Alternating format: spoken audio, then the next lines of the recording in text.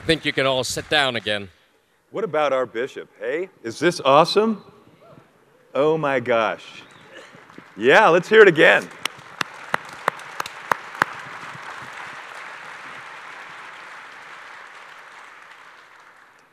Well, guys, I'm Matt Palmer. I'm blessed to be on the board of Catholic Men's Ministry and on the planning team for the conference today and to kind of serve as an MC of sorts. Again, thank you for being here. And we thought we'd just take a few extra minutes to kind of dive a little deeper into some of the things that Bishop has shared.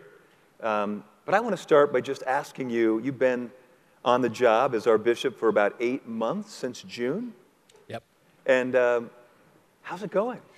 You know, I'm very busy. I'm very busy because I'm trying to go out and visit all the parishes. I put almost 20,000 miles on my car now, driving around to the different parishes, visiting them, doing confirmations, getting out and about.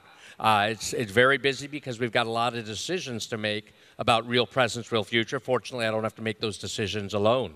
But I'm just getting kind of the lay of the land and seeing what are the needs. What are the needs of the people of the diocese? What are the needs of our college students? And what are they facing and the challenges they're facing? Going into some of the high schools and saying Mass there and seeing the enthusiasm of our young people.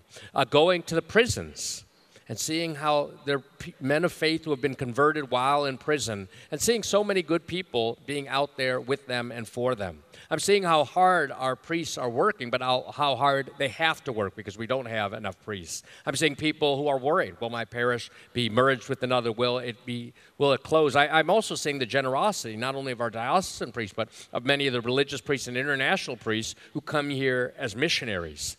But what I'm realizing is that the Diocese of Columbus is, in fact, missionary territory. Right?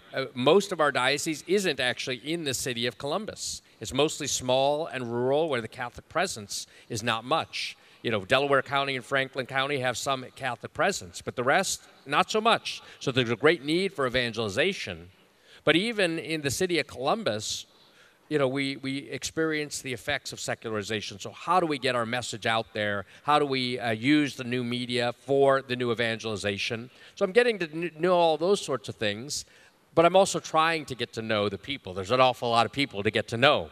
And so in a parish, you're with the same people every day, and as a bishop, you're there kind of getting to know one parish at a time. And so at times there are periods of isolation, but at times there are also periods where, like, I'm not at all in this forum isolated. So it's great. Everyone has been so welcoming and hospitable. It makes the mission a little bit easier. And at the same time, during these 8 months, there's been a lot of graces outpoured upon me, and I would think upon our diocese. We see it in the fruits, I think, of Father Han's work already with fostering vocations. I was at the Ohio State Newman Center. Well, I was at the Union, Ohio State Student Union on Ash Wednesday, and there were 750 kids there for a 5:45 Mass. And Father Streitenberger tells me there were another 650 at the Newman Center for an 8 p.m. Mass. He had more than 2,000 people there. So great things are going to happen there. That's some of the early fruit. And at the same time, there have been many other personal challenges. Some of the media attacks early on when the decision was made to make a change there. Some fair criticism, some not fair criticism, but you have to endure it all. Then, my best friend from college, unfortunately, she died of cancer at the end of July. In October, there was the loss of my mother. And so all these things happen, and yet... So you have to acknowledge them in your own humanity, and at the same time, have to say, okay, but God has called me to this task, to this mission. There are going to be challenges, there are going to be setbacks, but the challenges don't go away, but we confront them differently because of our relationship with Jesus Christ. And so my first experience in the Diocese of Columbus has been great. Father David Schalk, is doing yeoman's work here in the diocese as a vicar for Hispanic ministry. That has actually been something that's very life-giving. 1 out of every 7 persons going to Mass on Sunday in the Diocese of Columbus is Spanish-speaking. That's incredible. The whole west side of Columbus is now changing over, but even up in Tuscarawas County, up in Marion, you have large groups of Spanish speakers. And when I go to say Mass in some of these parishes, I went to Holy Name Santa Cruz for the feast of Nuestra Señora de la Alta Gracia in January. The whole church was packed. People were standing. It was standing room only. And Father Antonio Carvalho, the sacristan, and I were the three oldest people there. So these are young families who need to be welcomed. And I see many people in our diocese welcoming them. Or I'll go up to, I've been to St. Patrick's or St. John Neumann. I've done some things for homeschoolers, right? And huge crowds of people. So I see the great potential that is here in the Diocese of Columbus. And as I said, it's the state capital, right? So there's a lot of things that happen with politics and with business. And so we have a great opportunity to evangelize our politicians, to evangelize our political and business leaders, to help us accomplish the work of evangelization and the building of the kingdom of God, whether it's helping the poor through Catholic social services and Catholic charities, or through our parishes, or whether it's building the culture of life. Here, to know that we have a very pro-life governor and Secretary of State and so on, that is very helpful, and to work some of those relationships in order to help build a civilization of love, to reform some of our Catholic schools and Catholic education. That also gives us great hope. And then to start thinking about the future. Look, if all this growth happens here in the Diocese of Columbus, with Intel and New Albany, Johnstown, that area, going out toward Newark and Granville, do we have churches in the right places? Do we have schools in the right places? How do we best utilize our resources? I don't have all the answers. But what I am edified about is that there are laymen and women in our diocese who do have knowledge, who do have expertise, and who are generous in offering it. So I'm looking forward to collaborating, right? Bishops, priests get to retire at age 70. And bishops, we don't get to retire till we're 75. I think I got 25 years more here in Columbus. And at the end of that 25 years... Yeah, we pray that we keep you for 25 years. Yeah. But at the end of that 25 years, I'm hoping that the Diocese of Columbus will be strong and growing and vibrant, much better, even though it's great today, much greater. And the presence of Christ and the kingdom will be more in people's midst each and every day. The first time I heard Bishop speak was at the Catholic Foundation, and he got up, he was new, he was just been with us a few weeks, and he said something that really struck me. He kind of basically, I'm paraphrasing you, Bishop, but you said, if all of you think that I am going to preside over a declining church, you've got it wrong. And he talked about recovering our lapsed, yeah.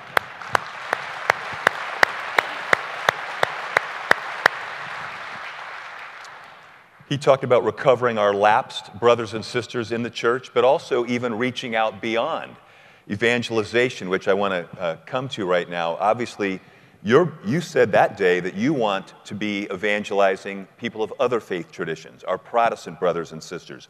You want the gospel of Christ spread beyond the church and those who are lapsed and on into the rest of the community. Right. So the Pope is constantly talking about avoiding being a self-referential church. He wants us to be a church that goes forth to the spiritual and existential peripheries.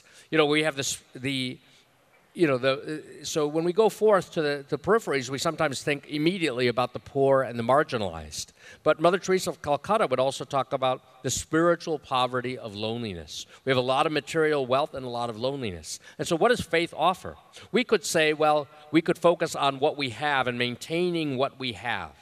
But the Pope calls us to move from maintenance to mission, to go out. So we have the mission ad intra within the church itself, to deepen our own faith, to bring back Catholics who have lapsed, to fallen away from the church, to help them to experience God's mercy again.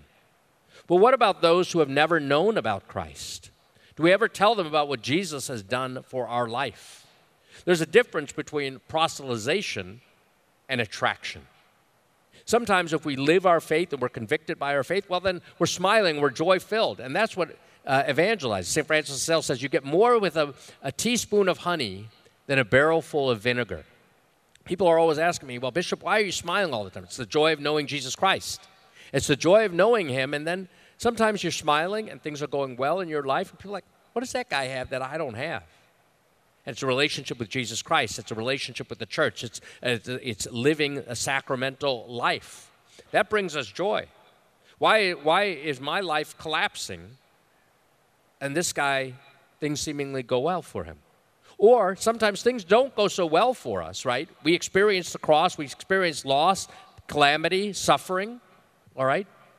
That's not going to go away, but the way we understand it, the way we confront it, is different because of our relationship with Jesus Christ. It's not easy to lose one's mother. But I told the Catholic women last week, you know what? 10 days before my mother died, my brothers and I went up there. She was clear-minded that day. She had been suffering from Parkinson's and a little bit of dementia, and she was clear-minded.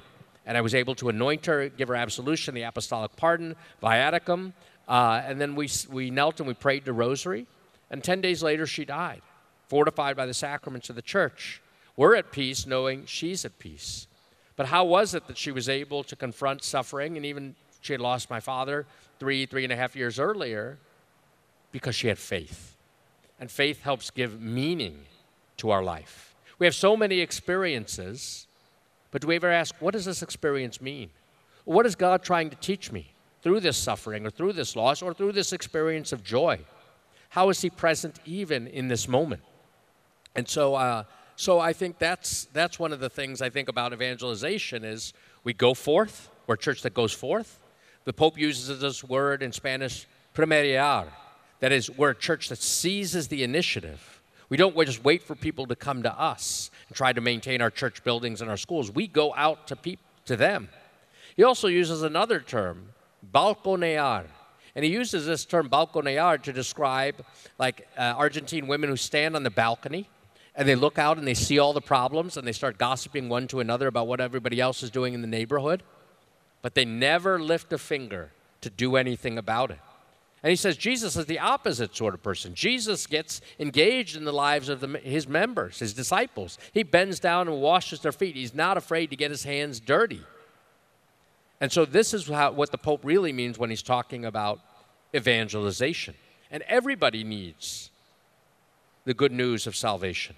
And so we have to be a church that goes forth, that's concerned more about mission than maintenance, a church that seizes the initiative, and a church that is engaged in the lives of its members, and ultimately, that is patient with the weaknesses of others. We might not have immediate success. You know, Peter, he preached his first sermon on Pentecost Sunday, and 5,000 were converted. Well, that might not happen every time. Okay. But we have to be much more like the farmer that every day tills the soil, that has to distinguish between weeds and wheat. And eventually you reap the harvest, and the fruit of that harvest ultimately is joy. For us as Christians, no one wants to be a grumpy Christian. No one wants to be a Christian, as the Pope phrases it, for whom there is Lent without an Easter. No, we want to be joy-filled Christians, and the sacrament of our joy is really the Eucharist, which is a nuptial joy. The bride, Christ is the bridegroom, and the church is the bride. And so the joy of a bride to receive her bridegroom, should be our joy. And so we have to be about this mission of evangelization. Amen.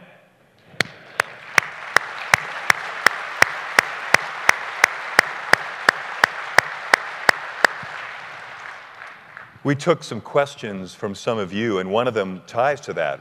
One of our guys out here was concerned about how many people seem to be leaving the church for the mega churches, evangelical churches, and I think you've just answered it. Joy and the Eucharist is what we need to be living in our lives, and that will be so attractive that we can bring people back to the Catholic Church where the fullness of faith. I also think we need to understand the reasons why people live. They say that of Catholics who are age 30, baptized Catholics age 30, 50% no longer practice any religion by age 13. So at a younger and younger age, people are falling away. But why? Well, if your parents aren't bringing you to Mass, then they're obviously not convicted by the faith and by the joy of the Eucharist, right? And so it's a Eucharistic faith. Why is it, though, that people are attracted to sometimes these mega churches? Well, because there is an evangelical spirit. You listen to them preaching, and they're preaching the Word of God, and they believe and they're convicted by the Word of God. But I wonder if we are. I mean, are we? When was the last time you heard a sermon or a homily that was preached with utter conviction, that made you actually change your life? How many times we're just going through the motions? We have the liturgy is beautiful. But what about life after Sunday? Yeah. How are we convicted day after day after day? This is where our faith can be something deeply personal, but we're called to give some public witness to that faith. You know, living a life of integrity also goes a long way. Many people say, well, I'm not a Christian. Look, they're a bunch of hypocrites. Am I a person of integrity like Jesus? Do I practice what I preach? When Jesus says, you know, love your enemies, pray for those who persecute you, turn the other cheek. He practices what he preaches. He turned the other cheek when the soldiers were striking him. When he was on the cross, he said, Father, forgive them. They do not know what they are doing. This was his way, but his way is our way. And so we really have to say, okay, well, why are people drawn to that, right? And at the same time, how can we be more drawn to our own faith? And part of that means knowing our faith. Right? We have to be committed to studying our faith and the tenets of our faith. You know, Father Mike Schmitz, he's got the Catechism in a Day, the podcast. Well, 1 minute a day. Give yourself over to that, you know, just a few minutes a day, each day. And it can make a huge difference in terms of your knowledge and your ability to defend the Catholic faith. So we need to have a knowledge of our faith. And I think, unfortunately, when I was a kid, we got nothing in Catholic schools. The answer to everything was love. And my father and mother were very attentive and catechized us as well at home. But I think about how many of my friends now are parents, even getting to be grandparents, some of them, and their kids have questions and they don't have the ability or the tools to answer them. So we have to know our faith, the fides quae, but we also need to have the fides qua, the active faith, putting our faith into action through volunteering in our parishes and in helping the poor and the underprivileged and pro-life things, and to be able to witness to it. You know, Peter Range is going to be here from Ohio Right to Life to talk later on just for a few minutes about this ballot initiative where they want to make, you know, put abortion into our Constitution. And every man here has to say, you know what? I want to be pro-life. I want to defend life. I want to defend my children even in the womb. And so I'm going to take a stand and I'm going to lead in my family. Right? We can't just be quiet and passive about this.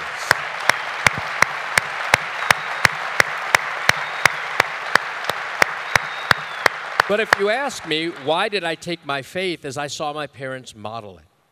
You know, like Lent was very severe for us as kids, and I remember going to bed one night, and, you know, we never ate meat much at all in Lent, really. My mother was a good Indian cook, so we had a lot of vegetarian dishes. But I remember once going to bed, and I couldn't sleep, and I woke up late, and my parents were eating their supper. And I remember my father going over to the refrigerator and pulling out 2 eggs and putting them on the scale. And the smaller one he took for his supper, and the larger one he gave to my mother for her supper. So it was that fasting was something real for them. They were utterly convicted about it. I would go to the hospital to see my dad. He was a physician, and he was there in the chapel praying. My mother, too, said her prayers. So this was, and would get teary-eyed when she would pray. So this was something very real that I saw modeled to me. They were willing to risk something for their children, even their own livelihood. And so that is what really kind of kept me and my brothers in the faith, was the witness of our parents as well as the head knowledge. And we never thought about missing Mass. I mean, I think I missed Mass 3 times in my lifetime. In 1975, I was in India. I got the chicken pox. In 1988, I was in India, got the measles. And then once I was living in England, and it was 16 miles to the nearest Catholic church on foot, so I couldn't go. Those are the 3 times the Eucharist for me was everything. And so because when I was a child and being a son of immigrants, I always thought, in being a small child, I thought, Lord, do you love me as much as the rich kids because we were poor? Do you love me as much as the white kids because my skin was brown? Do you love me as much as those who are good-looking and athletic because I had no athletic talent whatsoever? And the answer to all that was answered on my first communion day. Yes, absolutely. And it was that absolute love of Jesus in the Eucharist that to this day made me want to be a priest. I think about all the experiences I've had in my life, the family in which I had, and I think about the psalm. What thanks shall I render unto the Lord for all the good things he has rendered unto me? I shall take the chalice of salvation and call upon the name of the Lord. Amen. Brothers, I think, yeah.